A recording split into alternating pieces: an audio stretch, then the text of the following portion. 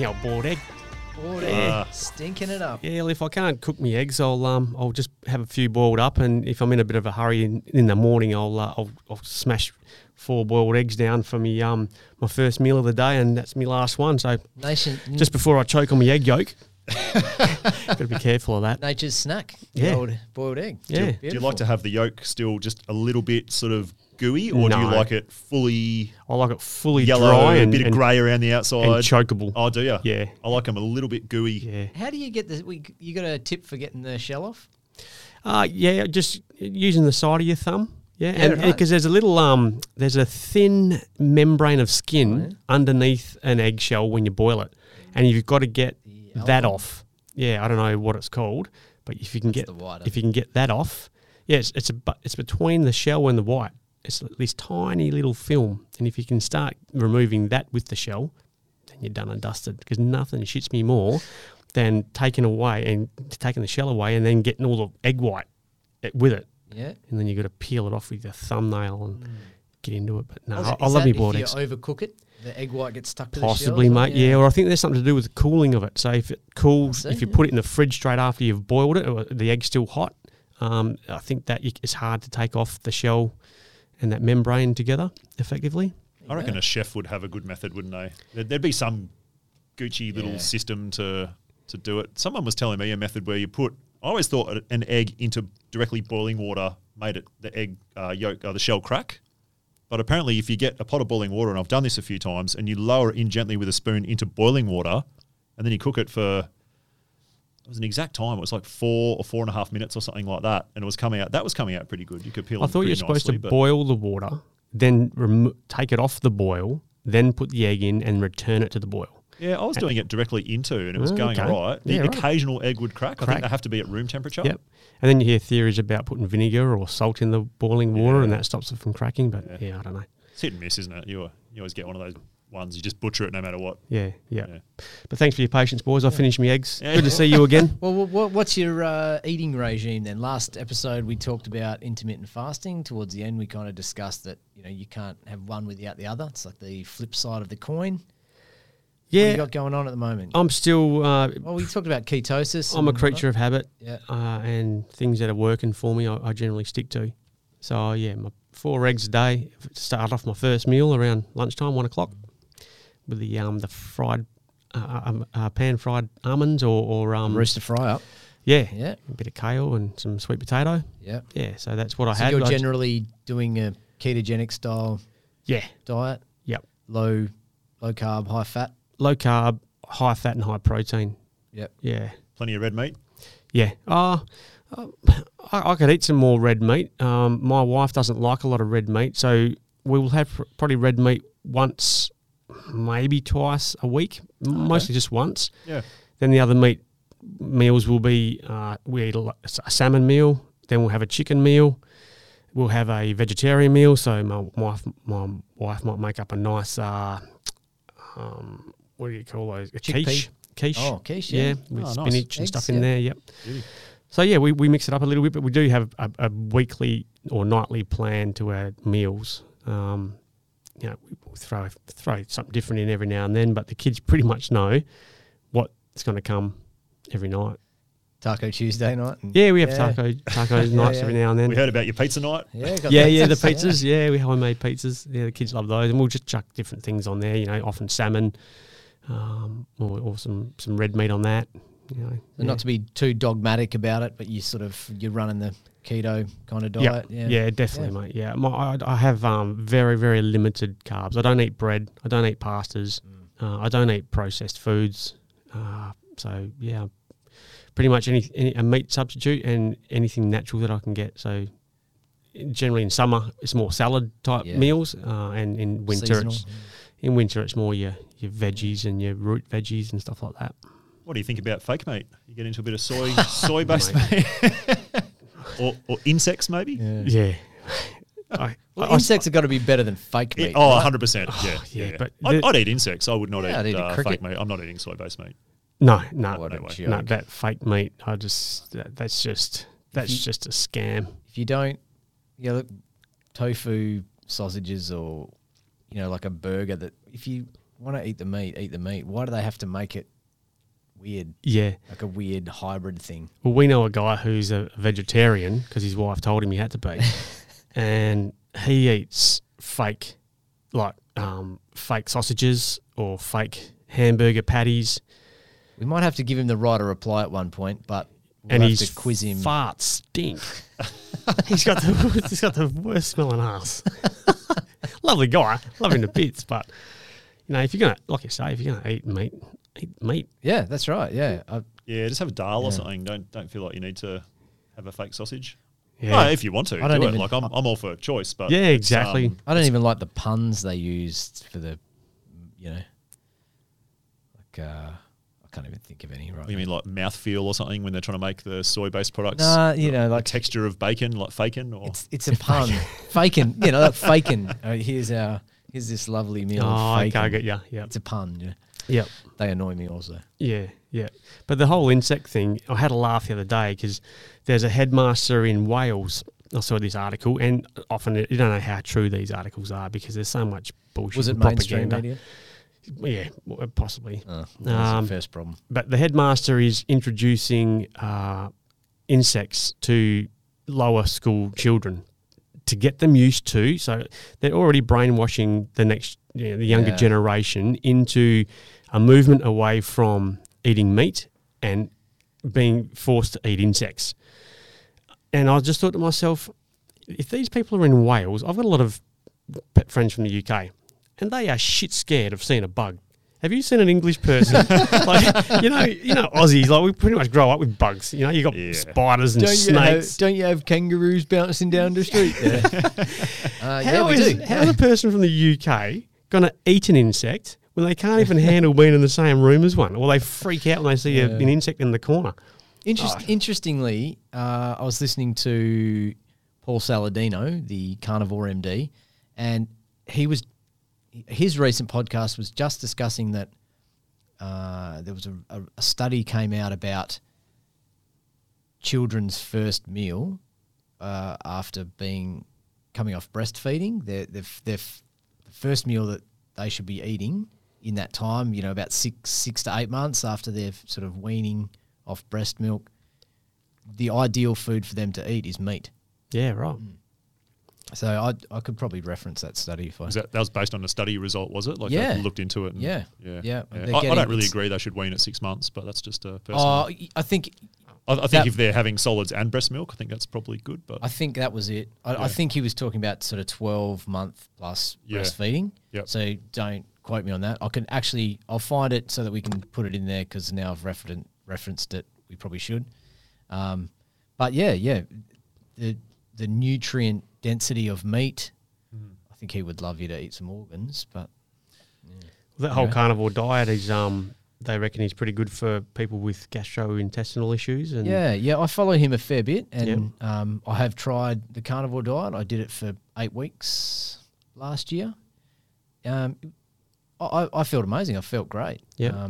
Is there a recommendation to eat more organ meats? Yeah, he's got some recommendations on.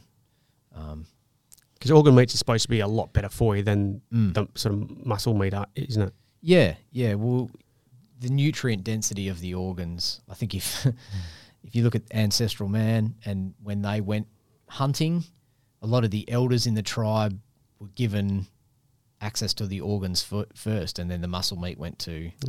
Yeah. So traditionally, he suggests that everyone sort of prioritized the organs, knowing that they were nutrient dense. Is it to do with I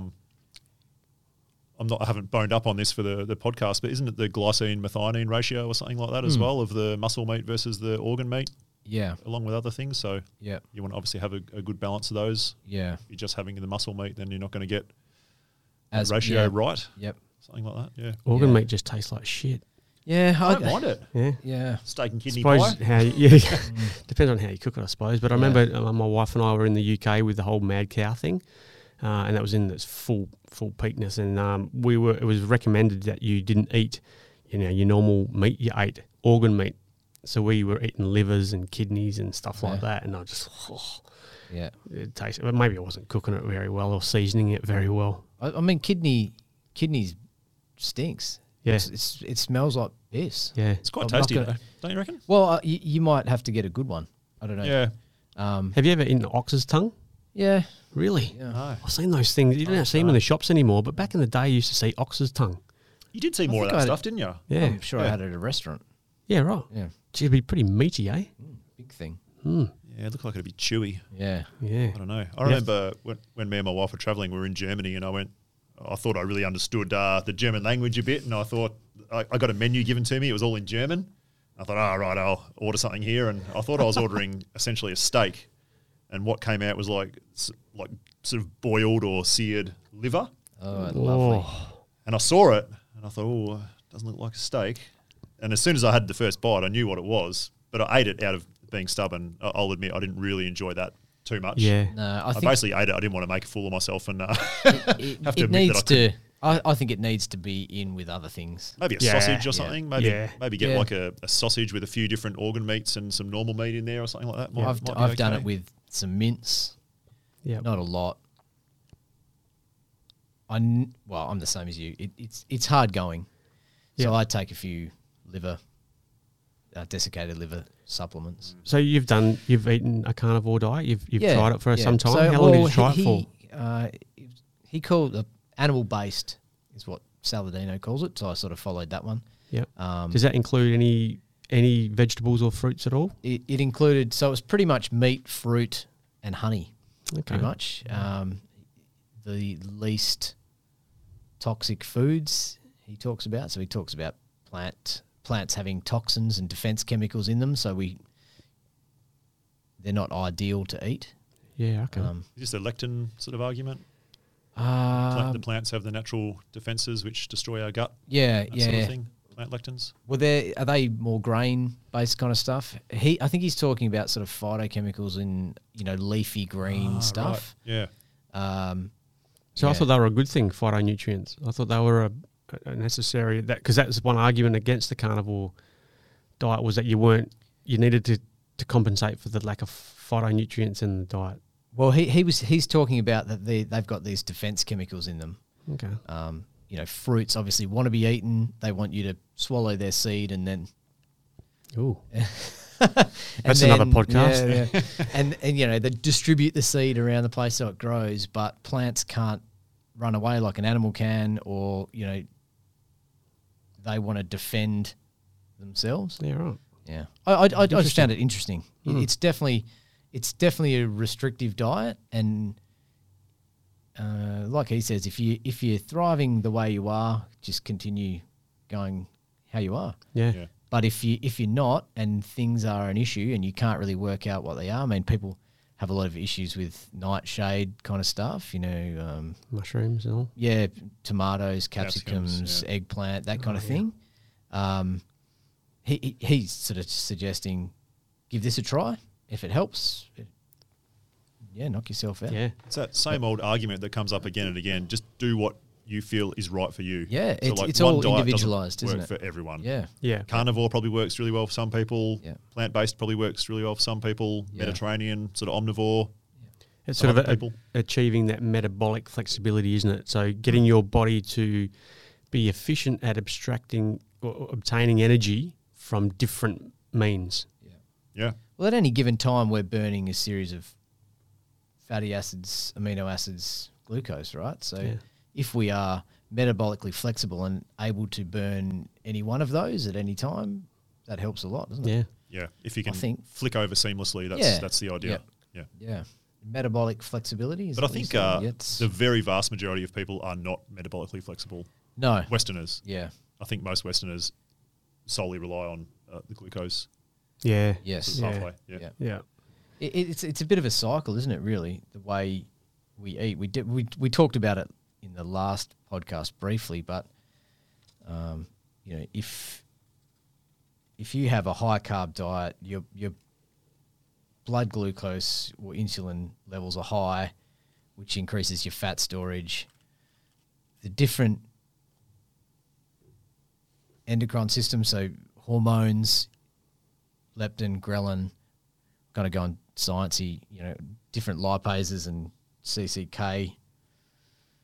What What's that one? Cholecystokinin. Yeah, there you go. The cycle of eating every 3 hours with a high carbohydrate diet, blood sugar goes up, insulin goes up to get that back to normal. You aren't satiated and you feel hungry again and you need to eat again. Yep. And those calories that you're not using are getting stored as fat. Yeah, well, our bodies are engineered to store that excess energy in the event of a food shortage. Yeah. And we have probably 40, 50,000 stored calories on our body. Exactly. We didn't touch on those in fasting, but if we can utilize that storage rather than food energy, we're going to be better off. Yeah, definitely. We don't want to carry much fat, do we? No, you don't. That's not like fat shaming people are saying you shouldn't be fat, but if you just read pure science, we don't really want to carry much fat if you want optimal health. It's just true. Like if someone chooses to be heavy or whatever, that's their choice. Well, we're not designed. But the science doesn't support it for wellness. Yeah, and evolutionarily, we're not designed to carry lots of fat. No. We are designed to carry some in the event of long periods of not eating. Yep. But to be optimal, if we were hunting and gathering, we would need to sprint to get away from things or catch our prey. We'd walk for long distances. And being a sprinter, you don't see too many obese sprinters. No. No. But therein lies, they're Jones, adapting. Therein lies your balance. You know, your fat storage for a shortage of food back in those ancestral days, but then your balance of exercise and hunting and going out walking and sprinting and things like that. You So know, you're fattening up during summer, eating probably a lot of fruit, honey. Yeah. Storing that fat, and then as you go into winter, when Yep. things are a little bit leaner, there's less of those items out there. Yeah, You're gonna and you've go on probably a got to hunt. go out and find it, and Yeah. so therefore you're utilising that fat store. But Yeah. Smitty, you touched on a tricky point there. I think our modern society sort of it's become fashionable to be overweight, and I know there's this body identity thing where it's okay, however you want to project your image or how content you are with how you look or feel, and that's cool, but you can't deny science, as you just said, that being overweight or massively overweight is not good for your health. No, it puts undue stress on your vital organs that is not healthy. So identity aside, that the science of health and wellness doesn't do well for being overweight. No, it doesn't. You just can't get away from it. You hit the nail on the head perfectly. If you want to be heavy, if that's who you are and that's the lifestyle you want to lead, you're not going to enjoy as much wellness as someone who's lean. Do you think it's maybe an excuse, this whole identity thing? Because maybe someone who's overweight can't be asked losing it or committing or having the discipline to train or eat properly. They're quite happy to live a lifestyle that is conducive to being overweight, and that body image, I'm happy with what I look like. Let's face it, some people have a lot of trouble losing weight. Yeah. For some people, it is a real struggle and they will gain weight just by looking at a bit of bread. So some people have real difficulties, whereas some people can lose weight effortlessly. Yeah. Like I touched on in the last podcast, I've always been very tall and lean, and I can lose weight very, very quickly if I want to. So I could have a blowout. I could eat like crap for a month, 2 months, 3 months, put on a bit of weight, and I could lose it just like that. Yep. Whereas there are people on the flip side of the coin that really struggle to maintain a healthy body weight for whatever reason. Just their body makeup is different. Their biochemistry is a bit different. So should they be the ones then that are more disciplined and, strict with their lifestyle instead of just, yeah, well, can you just blame genetics all the time? No, you can't. I don't think you can just blame it, but I think it's certainly harder for some people. Yeah. And I think people should just do whatever they want to do. Yeah. I'm a big fan of personal freedoms. Yeah. Which I think we're seeing eroded a little bit in the last couple of years. Yeah, I totally agree with that. I wouldn't say anyone should do anything, but I think if you want to live your best life in terms of wellness, then the evidence supports the fact that you need to be lighter. Yeah. We talked about gene expression a little bit on podcast 1, where we have the genes, we have the makeup to thrive and be healthy and happy, and the way we express those genes, or what we do, epigenetics, determines the outcome, really. So if we are fit and active and healthy, we're going to express those genes for a fit and active, healthy person. If we don't do that, the genes are going to go the other way, right? Yeah. It's a bit about environment and a bit about your choice. So everyone has the ability to be fit and healthy, I think. Yeah. And like Smitty, you mentioned there are percentages of people that can't lose weight or find it hard to control their weight. I sort of think that there are a lot of people that can do a lot of things about it. And I just think the health epidemic, or the ill health epidemic in our society, puts a massive burden on the rest of society. So you got, the medical system for people that are unable or unhealthy because of their lifestyle. Yesterday there was a news article on mainstream radio talking about, they had a lady from the Heart Foundation talking about the recent surge in heart attacks in light of the Peter Matura heart attack, because he was chopping wood. They made sure that they put he was chopping wood on the front of the newspaper. Man, I live a dangerous life out in the country. I chop wood all the chopping time. wood is a hard task For an ex-professional athlete. She was saying that heart attacks happen every day, and she said that heart disease causes 50 people a day in Australia to die.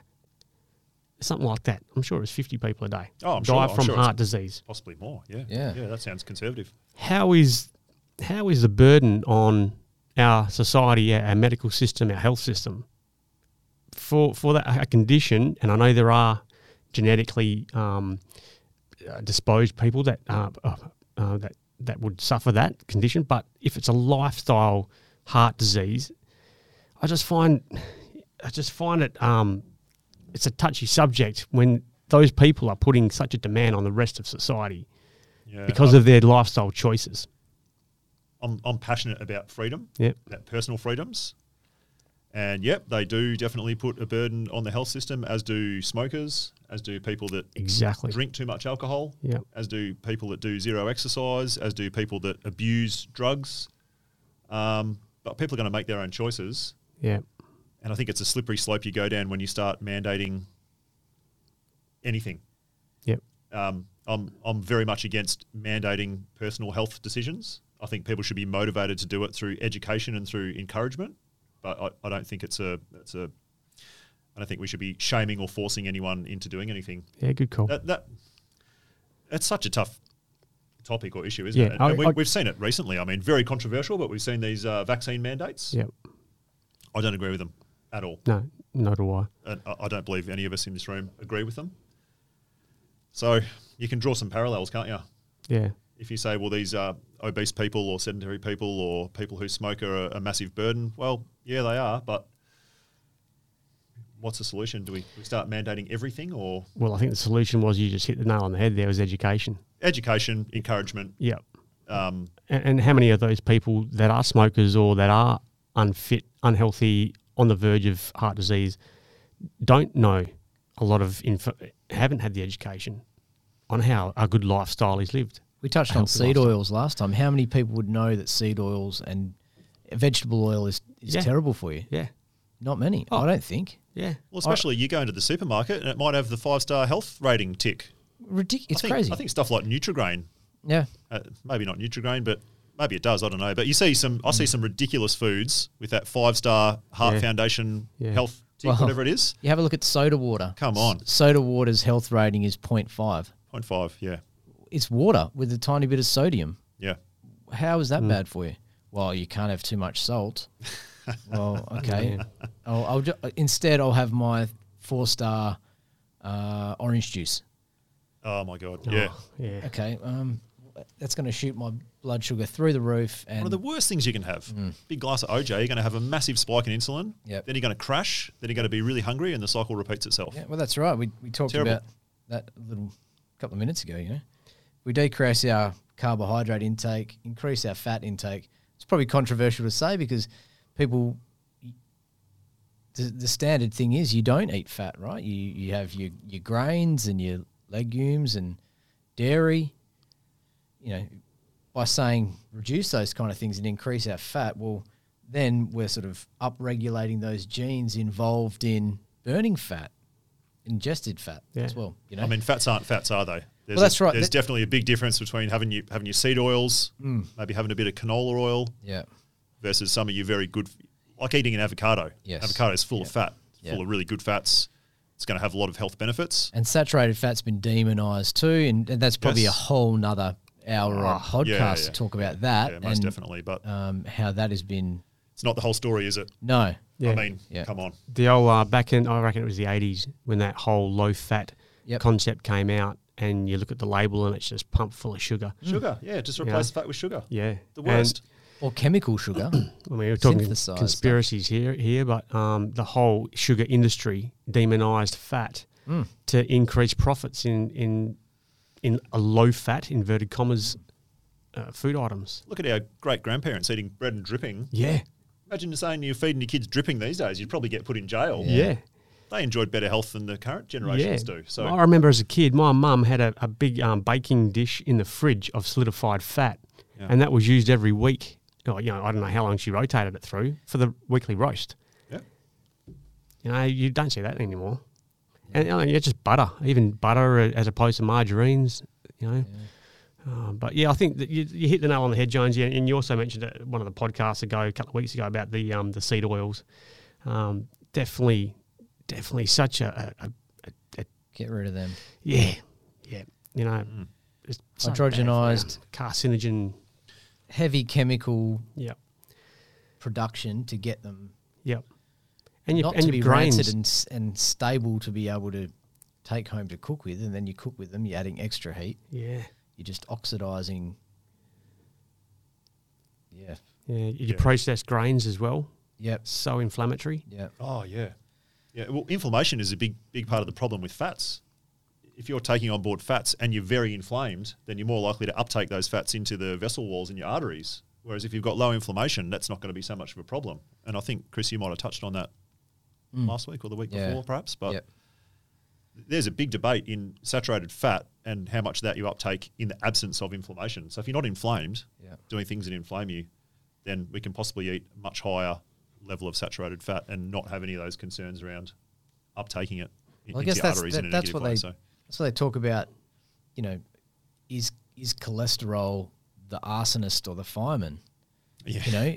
Cholesterol is there in damaged arteries, but is it there to fix the damaged inflammation? Yes. Or is it the one causing the issue? Yeah. So that's all. It's also another podcast really to talk about cholesterol and how that has been demonized as well. And, So, Is that another conspiracy to get people on that? Is it statins, that drug, the cholesterol? Oh, definitely. Lowering thing? I mean, Well, we can talk about pharma as well, and we'll touch on all that stuff, but Hey, I listened to an interesting podcast from Robert Kennedy Jr. the other day, and he was discussing the forever chemical called PFOS and PFOA, and I'm not quite sure of what those initials are. I can't recall the actual name of it, the scientific name, but if you wanted to do some Googling, PFOS, P-F-O-S, or PFOA, they're a forever chemical. If anyone wants to look at a good movie about it, it's called Dark Waters, which Mark Ruffalo starred and directed in, and it's based on a true story about how PFOS and PFOA was being released into a farmer's creek or riverbed, and so his farm animals were consuming it by drinking out of the river, and therefore just actually going senile, having massive brain wig outs, some cancers that were the size of watermelons developing over a very short period of time. Anyway, this chemical, it's also found in firefighting foam as well, so a lot of firefighters absorb this chemical. And the thing, why it's called a forever Teflon, chemical, yeah. why it's called Teflon, Teflon fry pans. Yeah, it's in there. Did you listen to the latest one with Bobby? He was talking about it's also now in pizza boxes, takeaway containers. That's where I was going to. That's Oh, where I was going to. So it's leaching. This chemical is called a forever chemical because our bodies aren't designed to break it down. So our bodies are pretty good at breaking down certain chemicals and excreting it out of our cells. It cannot get rid of PFOS or PFOA, and it actually slowly accumulates in your body over time. They're finding it, as you say, Chris, in food wrapping. So food, it's like a wrapping on a hamburger, and the inside of that wrapping is sort of like a slippery, bit shiny, smooth thing. It's pretty much like a Teflon fry pan. It's that smooth texture. Well, that's full of PFOS or PFOA, and is leaching into the fast food that people are eating. I bet you not many people would know about that. I didn't know about it until I listened to this. I knew the chemical existed because I've seen certain studies on affecting certain professions, but did not know that in fast foods it is being used in wrapping and leaching into food. And people don't know it's there. And they haven't told us about it. They know that this is bad stuff. They've done the studies on it. Yeah. But only recently have they accepted the fact that this stuff is poison. They've only just recently finished or concluded with studies to determine that fact. And the reason why they couldn't is because it was an immunosuppressant. So you might present with some issue if you had it. I might present with something different. So they couldn't tie them all together. Okay. It wasn't that everyone that ingested this stuff all had a brain tumor. They were all different kinds of things. It's kind of But they now know it's definitely it causes kidney and testicular cancer. Yeah. Yep. Pretty bad for all-cause mortality. Just does a lot of bad things. Yeah. Isn't it funny that like Teflon's really bad? I would encourage anyone using Teflon fry pans to change to something else. Yeah. Yeah. I'm not very fancy. I just use a very plain stainless steel fry pan. Yeah. And I've heard arguments, even people say you shouldn't use stainless steel. I'm pretty happy with that. But isn't it funny that Teflon really was designed so we didn't have to use fat to cook with? Yeah. People were so obsessed with not using fat. Yeah. Wow. That we're getting this horrible chemical non-stick coating over the top of our fry pans so that you're not putting in your... I cook most of the time with olive oil at a very low heat. Yep. Yeah. So I don't cook my food very hot usually. If I'm going to cook very hot, I'll use like a coconut oil or something like that. But just for every day, like I cook eggs every morning, same as you, Roo. I have eggs with avocado and sometimes I put in some bacon and a bit of mushroom, but I'll just put in a bit of virgin olive oil, very low, and then I'll sort of bake it in the oven to finish it off like a bit of an omelette. Nice. I use my bacon fat. Oh, delicious. Save it. Yeah. Cook the eggs in that. It's amazing. Mm. Like you were saying with It's your always keeping the dripping. We've got one of those little ramekins. Oh, you actually physically Yeah. strain it off and keep Drain it off. Yeah. Throw it in there. Yeah. But Teflon's bad news. Yeah. All these long-lasting 1,000-year chemicals. Yeah. We definitely want to stay away from them. It's what it is we're getting away from nature. Every That's time you right, get too far away from nature is where we go wrong. Yeah. So if you look at food from the supermarket and it's got 1,000 letters and symbols and chemical names after it, maybe think about avoiding it or limiting it. Let's try and get back to natural food. Like for us in our family, we try and eat mostly organic, which is expensive, and that's one of the main downsides. Yeah. Well, we're the same, but that's a sacrifice we've made. Absolutely, and we're saying, yeah, well, I'm not going to buy 15 pairs of shoes a year. No. I'm going to prioritise my health and go with buying something organic, spray-free. We know it's not GMO. We know it's not got any glyphosate on it. Yeah.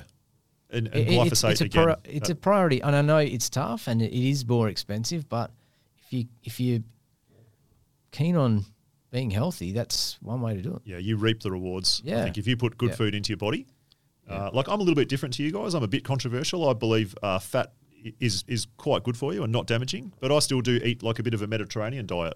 So I don't follow keto diet. So I eat some pasta and we have some gnocchi, and I wouldn't say I eat too much of it, but I certainly have it. And then I intertwine that with fasting and different periods of fasting. Yeah. But that seems to work for me and my family.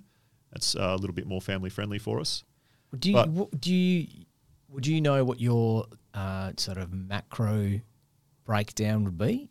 Percentages or on Rooster? I know you would probably be. Yeah, you'd have a ballpark figure, but No, mate, I don't count no? my calories. No. But you'd know though, right? You'd go, okay, I'm getting Well, for me, I reckon I get about 20% of my calories from carbohydrates.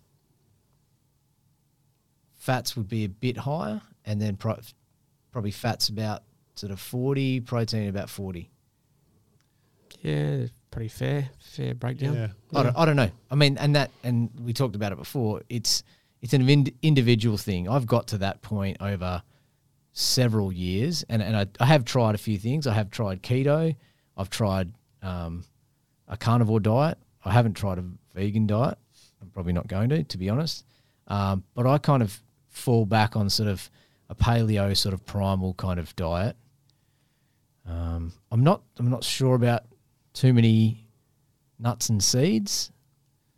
They got a lot of oils and ratios in them I'm not really sure about. I think they do a little bit of stuff to my tum. Yep. But that's where I end up. So I was just Yeah, I don't count. yeah. I wouldn't have I have looked at it in the past, Yep. sort of more like snapshots of what we're getting, but I certainly eat a lot of fat. Like I eat a lot of oily fish. Yeah. I eat a lot of avocado. I cook with a lot of olive oil. I have my medium chain triglyceride oil in coffee sometimes, have C8 oil and things like that. Yeah. So I'm definitely not averse to fat, and I'll try and get a lot of fat in. Yeah. At the end of the day, our brains are made of fat. Our cell membranes are made of fat. We need to have a lot of good fats going in. That's my opinion. Eat quite a bit of protein. We eat quite a bit of meat. I'd say we'll probably eat red meat at least 4 days a week. Yeah. I'm Have a bit of fish in there. I try to avoid deep sea fish as much as possible for the mercury. So I like to eat a lot of sardines and mackerel. It's good for me. Anchovies I like. Yeah. We'll occasionally have some pelagic fish. Yeah.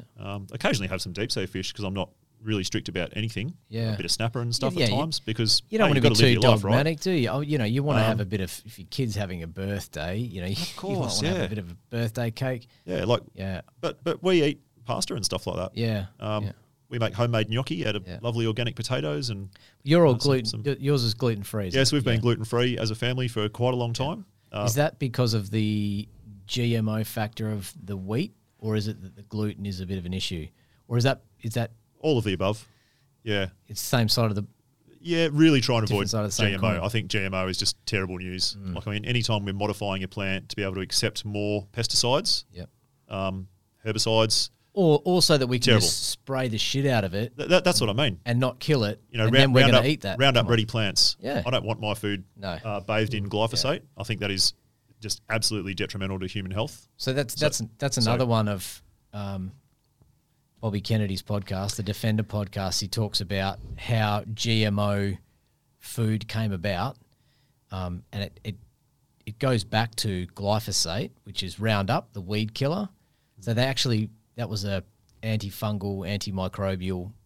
I think it was supposed to be ingested by humans. They worked out it's probably not good.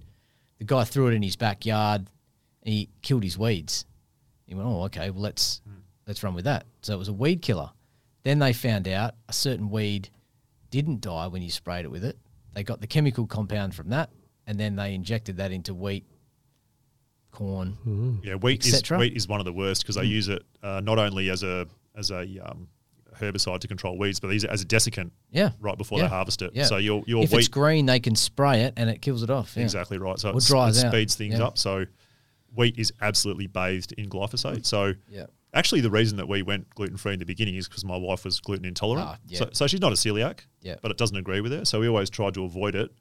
And then I actually did it in sympathy for her because it's just easier It is, yeah. to avoid. Don't sort of have gluten in the house. So if we have bread, we buy like a sprouted quinoa bread, Yeah. other stuff like that, which I think is probably better for you anyway than Yeah. a bit of tip-top white bread from the supermarket or something like that. And that's Um, so I avoid gluten, and I have done a test that says I'm mildly intolerant. Yeah. But I also think that it would have a lot to do with the glyphosate content. I think that intolerance for most people comes from the fact that it's sprayed in glyphosate. Yeah. And I think this absolute epidemic in allergy that we're seeing Yep. is due to the fact that all our food is bathed in this. Yeah. Well, it messes with the tight junctions in your stomach, opens them up, and allows Yes. foreign particles in, and If you then get- that's what the body thinks it's inflammation and is coming in to clean it up, and that's why you're inflamed. Correct. If you get little tiny parts of food going into your bloodstream and your body tags that as an invader, then you're going to get an allergy to that, or you're going to get sensitized to that. You're going to get antibodies against it. So, and it's going to recognize that for the future. and I think most people don't actually realize that they're gluten intolerant. No. And there's a bit of a stigma attached, like a bit of a weakness. Yeah. Oh, yeah, what, you can't even handle eating bread? Yeah. I think if you try it, like I tried it and I had zero problems eating bread, never felt better, Yeah. just next level of energy. And if I eat it now, I do notice it. I do miss toast. So, yeah. Toast smells so good. Yeah. Well, I still have my Fruit toast toast. as well. I have my sprouted quinoa Yeah, bread. that's we go to a dedicated gluten-free bakery, and Yeah. I still have some bread at times. Yeah. I try not to eat too much of it, but I do have a Mediterranean diet, so we do eat some carbohydrates. But yeah, in terms of my breakdown, I'm not too sure. Lots of protein, lots of fat, but also carbohydrates. So yeah, just seems to work for us. Yeah. I'd be keen to try carnivore one day, and I think I will. Just the logistics of getting it set up, and also the cost. I mean, we eat organic, sort of grass-fed beef when we're going to eat beef, so it's a pretty big expense when you start getting into the cost of it. Yeah, I mean, I ate a lot of mince. Yeah. So I would, bit of mince. I actually, it's going to sound weird, but it tasted amazing. So I had a little bit of mince, a little bit of liver, an apple, and some honey, and that all went in together. Sort of 500 grams of mince with those couple of apples, a little bit of liver, and honey would give me 2 meals. I mean, I'm not a big fella, so that's maybe one meal for one person. But that the honey sort of caramelized a little bit, and it was really good. And for 2 meals, grass fed, 500 grams of beef mince, I don't know, $10. It's not super expensive. It's not like I was eating tomahawk ribeye steaks every night, you know. And the liver was about as big as a basketball, and was $2. Oh, really? Grass fed. $2 a kilo. No, $2. Just $2. Yeah. For a whole liver. Yeah. So we get our meat from a regenerative farm, a co-op of farms. Beautiful. Where is that located, mate? I think they're in Williams. They're called Dirty Clean Food. Oh, yeah, we have Dirty Clean Food mince a fair bit. Yeah, that's actually... You can actually get it in some supermarkets, I think IGA and stuff, but we do an online order. Okay. Comes in, it's all frozen. They package it up, leave it at your doorstep. Yeah, right. It's all amazing, yeah. There's some good different cuts of meats and stuff, yeah. And reasonably priced? Reasonably priced. I mean, it is all, so natural, organic, grass-fed, regeneratively farmed. Yeah, okay. Yeah. And we can probably talk about regeneratively farmed, what that means in a whole other podcast. Yeah. I think it's probably an environmental one that we can do. But Going back to the meats, are organ meats cheaper to purchase? oh, yeah. Yeah. Yeah. Right. Yeah. Is that But because of a demand thing? I think nobody wants them. Yeah. So they're just a couple of bucks. Right. I remember when I was a young fella, we lived in the country and we would eat brain from the farmers who'd give us some brain. And Quite like brain as a kid. I used to eat a lot of, I think, sheep's it's brains. all gooey and I didn't like the kidney. I haven't eaten brain since I was a kid, but liver was it's hard to eat, so I don't do it anymore. I've got the desiccated organ supplement. Yep. Take that. I think if you're going to eat liver, cow's liver or any liver is a detox organ. Get it from a good animal. Yeah. Don't get it from a feedlot animal that's been eating a whole ton of grains and a whole ton of Yeah. glyphosate sprayed stuff. If you're going to eat the detox organ of an animal, get it from a good, healthy, grass-fed, organic if you can. Good call. Cow. Look, I don't know if there's any science behind that, but it seems like common sense to me. Yeah. Yeah. I'd have to look that up, but Just from a common sense point of view, yeah, I think that would I be don't think it's good move. I don't think the organ stores any of the detoxing though, doesn't it? Detox it and get rid of it. Yeah. There's probably some stuff in the intermediate phase when it gets harvested. Yeah, well, that's true. You can't obviously detox everything, can you? So that's probably getting that. But anyway, it was an interesting way to eat, but it's probably not sustainable. So I've gone back to, and I guess the thing is, everyone's individual. We've got 3 people here, all eating different ways, but we've got to a point. Each of us have got to a point that really works for us, and we've dialed that in. We know what works for us. Like I know I can't eat certain things, tomatoes, garlic, onion gives me reflux, so I just avoid those. I can't eat those, so I don't. But I don't know if most people are tuned into, and until you eliminate those things, you don't realise the issues that it's been causing. Yeah, that's what I was touching on with the gluten. Like the power of an elimination diet is huge. Yeah. Do yourself a favour, like do a fast. Yeah. And then slowly introduce some foods back one at a time. Yeah. And if one of them you react to, you'll know about it. Yeah. But if you're just chucking it in at a giant thing of lots of different food, you're not going to know what's That's right. not agreeing with you. It or could maybe be it's anything, couldn't it? not in a sufficient quantity. But if you're a bit sus about some things, like if you're not sure if you're gluten or dairy intolerant or if it's best for you, cut it out for like a week or two. Yeah. Eat the rest of your food, normal diet. I'm not saying fast for 2 weeks, but just cut out gluten and dairy. Yeah. And then one at a time, go to town. Yeah. After 2 weeks, smash milkshakes, whatever you want. Just drink a lot of milk for a day. See how you feel. Your body will tell you pretty damn quick. Yeah. And the same with gluten. If you eat it, you're getting a sore stomach, you're getting reflux, bloating, flatulence, bloating, whatever. You will know about it. And if that's the case, then maybe have a think about whether you want to cut it out. Yeah. I think that's what we've talked about, listening to your body, and what you're saying there, Jonesy, is like people might get these symptoms, like you just said, you get reflux from tomatoes and stuff like that, but people are ignorant to their body and how it's behaving. So instead of just going, what I've eaten could possibly have caused that. Oh, I suffer reflux. It's a generic. I suffer reflux. Go to the doctor. I'll get this pill, whatever. Yep. Or I'll get eczema, or I'll get psoriasis on my skin. It's just a thing that I was born with. Yeah, you know. Put some cream on it. Yeah, it's how I am. Put some cream on it. There's no sort of awareness to look beyond that to see whether there is a cause of what I'm consuming. Almost everything comes back to your diet. It's diet. Well, for sure. I'll tell you a quick personal story. My wife had quite bad eczema as a child, and even when I first met her in her early 20s, and completely cured it really with diet. Yeah. Yeah. Whereas there was no real knowledge of that going back 30 years. No. Obviously, we didn't have a good understanding, I don't think, of the role that diet played. Or it certainly wasn't in the mainstream. If you went to the doctor, they would say, have some steroid cream. Yeah. Here you go, put some of that topical steroid on your eczema and that'll take it away. Yeah. Maybe I'll tell you root cause. I'll tell you a personal story too, a little bit personal. So, but you know when you're a kid and you get bum worms? I'm sure there are people out there who have had worms. You know, like and you go to the chemist and you get that Combantrum stuff, and you got these little chocolate things, and they get rid of the worm. You have to deworm the whole family. You got to clean the bed sheets and stuff because they often nest in your bedding. So you had worms coming out of your bum? No, they're not coming out of your bum. It's not like an alien movie or anything. No, but if you had a good look up there, you'd probably. Oh yeah. Well, yeah. I know of some some parents will get their kids' bum and pull them out. You can pick them out. Wow. Yeah. The worms come at night. Where are we going with this? At night time, right? The worms come.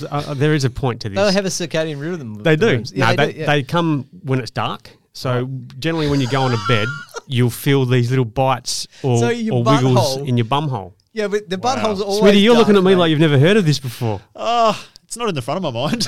So when you were a kid, did you have worms? Yeah, I'll say yes, but I had forgotten about it. Yeah, well, see, I couldn't because even in my adult life, I was getting worms. Right. Yeah, but I okay, I see where you're going now. I thought something's got to be going wrong here. So I thought, and that's when I started doing some research on gut health and stuff like that. So I started eating fermented food. So I was having sauerkraut, and I still do now, and I've been doing it for years. Beautiful. I have 2 capfuls of apple cider vinegar. And that worm problem has gone. And I'm not embarrassed, but it was a thing that was happening in my bumhole. Well, you don't want worms in your bumhole. No, you don't. No, it's very uncomfortable. Not when you're a kid, not when you're an adult. No. But that I reckon I have readjusted my biome in my gut. And another example was that of when I was maybe it was low stomach acid or something that killed it. I don't know. Acid, that apple cider. And it wasn't vinegar. That I changed. I don't bite my nails, and often with kids with dirty fingernails or whatever, or pets, and you go and put your fingers in your mouth and stuff like that. You can often get worms, and they can be passed on from kids to kid as well when they're young. Yeah. But for some reason, I sort of kept getting that in my younger adult years. Anyway, talking about in my younger adult years, drinking a lot of alcohol, as you do, like getting together with your mates and stuff. The hangovers I used to have were horrendous. I would spend the next day spewing bile from the depths of my stomach up until about 3 or 4 in the afternoon, and it was yellowy, foamy bile. And I wasn't drinking any more than other guys. Maybe just soft. I tried to make sure I ate before I drank, because if I didn't drink, it would be worse. If I didn't eat before I drank, it would be worse. And like, I'm just talking about a normal session on the beers, and you're getting a bit drunk, you're having a good time. But since I've started the sauerkraut and the apple cider vinegar in the morning, I don't get those hangovers anymore. I have not spewed up any bile or had that reaction to it's like alcohol poisoning the next day.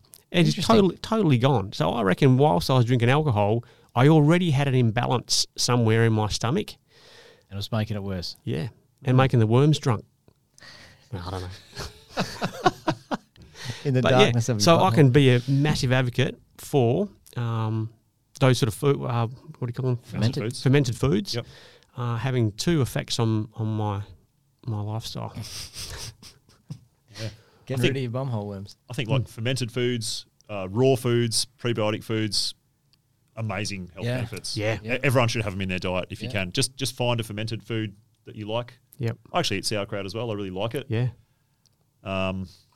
Even yogurt, that sort of stuff. They reckon that kefir is really good. They reckon that's got 50 times more of the bacteria or the microorganisms more so than yogurt. And often when you eat yogurt gets neutralised or burnt by your stomach acid, and therefore has nil effect. Is that right? Whereas the kefir, the microorganisms in kefir are more resilient and can survive your stomach acids more so. Yeah. Interesting. I'll tell you, a big scam is this kombucha thing. We're all walking around drinking these kombuchas. They're real healthy. Yeah. A lot of them are full of sugar. Yeah. Oh, yeah. I think maybe if you make a homemade kombucha and you do the ferment right, and it's pretty hard to get right. You've got your SCOBY and you're making it, and you make sure really all the sugar is fermented out. You're probably getting some good benefit, but if you're going down the shop and just buying one from Coles and it's full of sugar, I wouldn't recommend it. Nah. I think a lot of people... The only thing it's good for is probably putting a bit of vodka in. Yeah. Oh, yeah, nice. Talking about the alcohol. Yeah. But we're getting towards the end here. So what are some recommendations, or I know it's I guess being a funny one, it's kind of individualized, I guess, is what we've been discussing. I think lowering carbohydrates, increasing your fats, having a sort of moderate to high amount of protein. What would you do? What, 1 Mate, gram, 2 grams per? If I was just to say kilo? to people, I would just it'd be, I don't mean it to be a negative, but it'd be a removal of sugars, processed grains, your seed oils, and any processed food. That's if you wanted to start off with just getting your shit together health wise, those 4 items from a diet, if you can remove those, while still keeping all your good things, like I don't know, a little bit of a glass of wine or a bit of dark chocolate or something like that, still enjoying, or some nice fatty carbs or whatever, get into it. Yeah. But those 4 things, get rid of them. Yeah. That's pretty good advice, I reckon. We talked about seed oils before, vegetable oils. I keep calling them seed oils, encompassing all of them. But if you remove those from your diet, any processed food you look at is sort of off the table. You can't eat it. That's a good place to start. Pretty much. Yeah. Well, that would be my advice. Just eat natural. Eat as natural as you possibly can. Yep. And for me, that means eat food that's not sprayed. Yep. If you can afford it and you can find it, biodynamic food is amazing. Oh, yeah. I think that's the pinnacle of food, but it is hard to find. I don't think you could. Certainly me, where I live, I wouldn't be able to eat all biodynamic. Yeah. One, because it would just... What do you mean by biodynamic? So organic, but then using other ways of sort of enriching the nutrients in the soil, using a whole ecosystem of incorporating animals and everything into the farming process. Yep. Yeah. There's planting via schedule of the moon. There's a whole bunch of things to it. Yep. I think it's amazing. I think the food, they've proven that the food has more nutrients in it. So they've done studies where they've taken organic or biodynamic foods and they've looked at the nutrient composition of that compared to a monocrop, and it just has more nutrients in it. Yeah. And just So- a simple fact of you putting your hands into some soil to turn it, God, yeah, if you Or- could grow it yourself, even better. or to pull a carrot out of the ground, wash it, and it might still have some of that good soil bacteria on it. How good is that for your gut health? So good. Yeah. So good. Even just putting your hands in it without eating it. Yeah, So good. Breathe in a few of the bits of soil floating around in the air. exactly. That's what we're meant to do. But That's right. that gets back to my point. Eat natural as you can. Don't eat foods that have a whole bunch of chemicals on their label. So getting back to what Chris said, processed food, it's no good for you. Grow your own food if you can. That's the pinnacle of health, in my opinion. And it connects you with nature. It's inexpensive. It's fresh. You're never going to eat better food. You'll feel better. Yep. Good call. Connect with nature. That's what it's all about. It's a good way to finish. Connect with nature. You've been finishing our podcast off with a very good bit of wisdom, Smithy. I like it. Hopefully we've kept people to the end, because Smithy's come up with some pretty good nuggets in the last sort of. He's kicked a couple of goals in the last few minutes and won us the game. Very wise man. Yeah. You start calling him Yoda. Yeah. It's been good to catch up, fellas. Yeah. Good stuff. Yeah, until next time. And just so those people listening, the fourth person that is normally with us, Mickey Mack, he's had a couple of engagements over the last couple of podcasts, so we put in an absentee. Apologies for him. So he'll be back hopefully next. We've talked about eating a lot of meat, and he's a vegan, so Yeah. he hasn't had the right to reply. We'll give him that. He's an incredibly healthy vegan that seems to be doing really well on it. So Yeah. just goes back to our point of everyone does different on different diets. Yeah. Exactly right. So it'd be good to hear from him. He can give us a kind of. It's a shame he's not here to give us that other perspective. Yeah, no doubt he'll Whereas have a listen to these discussions and give us a bit of input next time he's with us. Yeah. Yep. Looking forward to having him back. And until next time. Yeah. Excellent. Good on you, lads. Good on you. See ya. See ya.